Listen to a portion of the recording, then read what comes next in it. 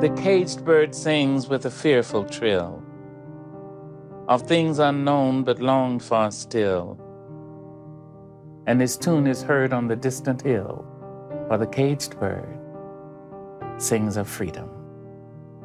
The free bird thinks of another breeze, and the trade winds soft through the sighing trees, and the fat worms waiting on a dawn-bright lawn, and he names the sky his own.